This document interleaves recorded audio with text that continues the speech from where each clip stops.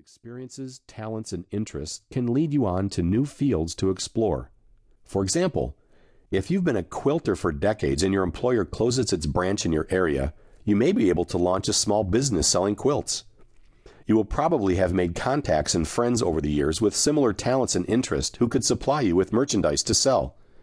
Another reason to keep working may be that you need the income, both for current expenses and to continue saving money for the time when you no longer can or want to work. The U.S. Department of Labor Employee Benefits Security Administration recommends the following 10 steps as a starting point to prepare for your retirement. Number 1. Know your retirement needs. Number 2. Find out about your Social Security benefits. Call 1-800-772-1213 or check out www.socialsecurity.gov. Number 3. Learn about your employer's pension or profit-sharing plan. Number 4. Contribute to a tax-sheltered savings plan. Number 5. Ask your employer to start a plan if one is not offered. Number 6. Put your money into an individual retirement account or IRA. Number 7. Don't touch your savings. Number 8. Start now, set goals, and stick to them. Number 9. Consider basic investment principles. And number 10. Ask questions. Keep these instructions in mind as you press forward with your retirement savings plan. How much money will you need? As you start your journey towards saving for retirement, you're likely unsure about how much money you need to save to live the way you would like to in retirement. As a starting point, experts recommend being prepared to have enough resources to generate anywhere from 70 to 90% of your earning power to carry you through retirement. The percentage could be higher if you earn less, and might be lower if you earn more. Every retirement plan is different. Preparing an accurate budget is critical so that you save and invest to meet your own unique goals. In retirement, you will shed some expenses, such as commuting costs, paying for a work wardrobe, and saving toward retirement itself. You may have paid off major debts such as a mortgage or educational loans.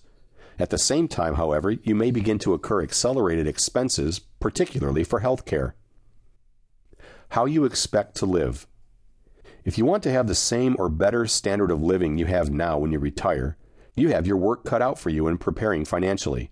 A retirement confidence survey released by the Employee Benefit Research Institute in 2006 offered some startlingly inconsistent findings.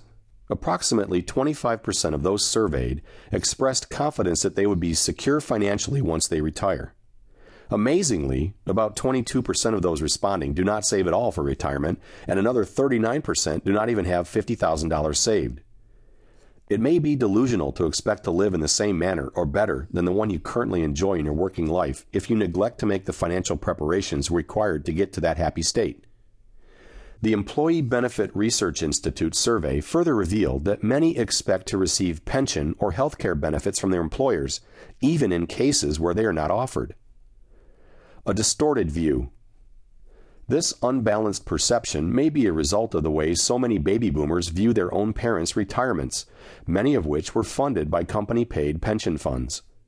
The latter grew out of what is now a waning corporate culture in which a paternalistic relationship was formed between employer and employee.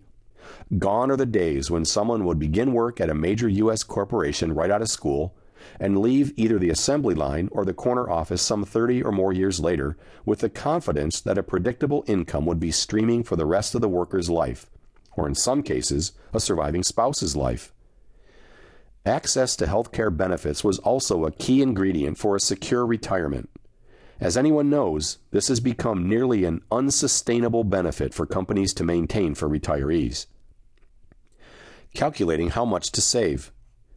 Facing how much you will actually need to have put away for retirement while examining the hard, cold facts of your current cash flow and expenses can make you feel like you're standing stark naked in front of a mirror. All blemishes are exposed, and the areas that need work are obvious. Many people truly have no idea where to start in determining how much to save.